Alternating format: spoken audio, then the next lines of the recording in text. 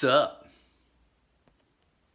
We're often given the impression that we have to be positive, that we should always look on the bright side, that we should feel good, that we should think good thoughts. There's certainly value in keeping perspective, counting our blessings, keep in mind that things could be worse. There's benefit also, however, in acknowledging that sometimes things aren't going how we'd like them to go. Just as our reasons to be pleased are valid, so too are our reasons to be displeased. So too are our reasons to want things to be different, our reasons for wanting change.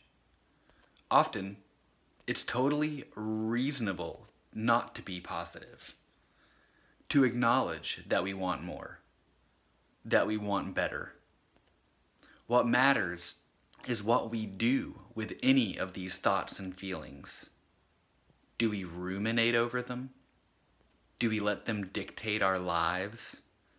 Do we let them hang over us? Or do we act on them?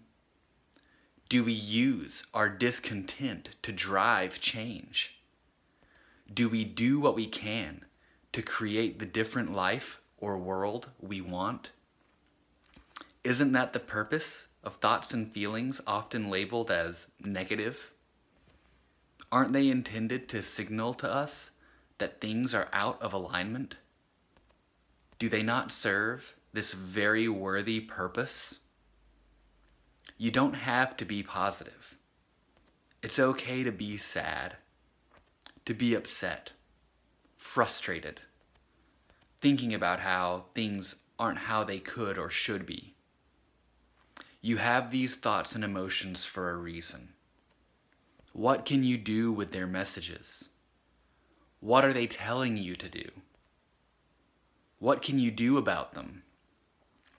What steps can you take to address what's causing you to feel how you feel? If there's something you can do, do it. If there's nothing you can do, acknowledge your feelings, then move on. Don't beat yourself up for unpleasant thoughts or feelings. They're signals. Nothing more, nothing less.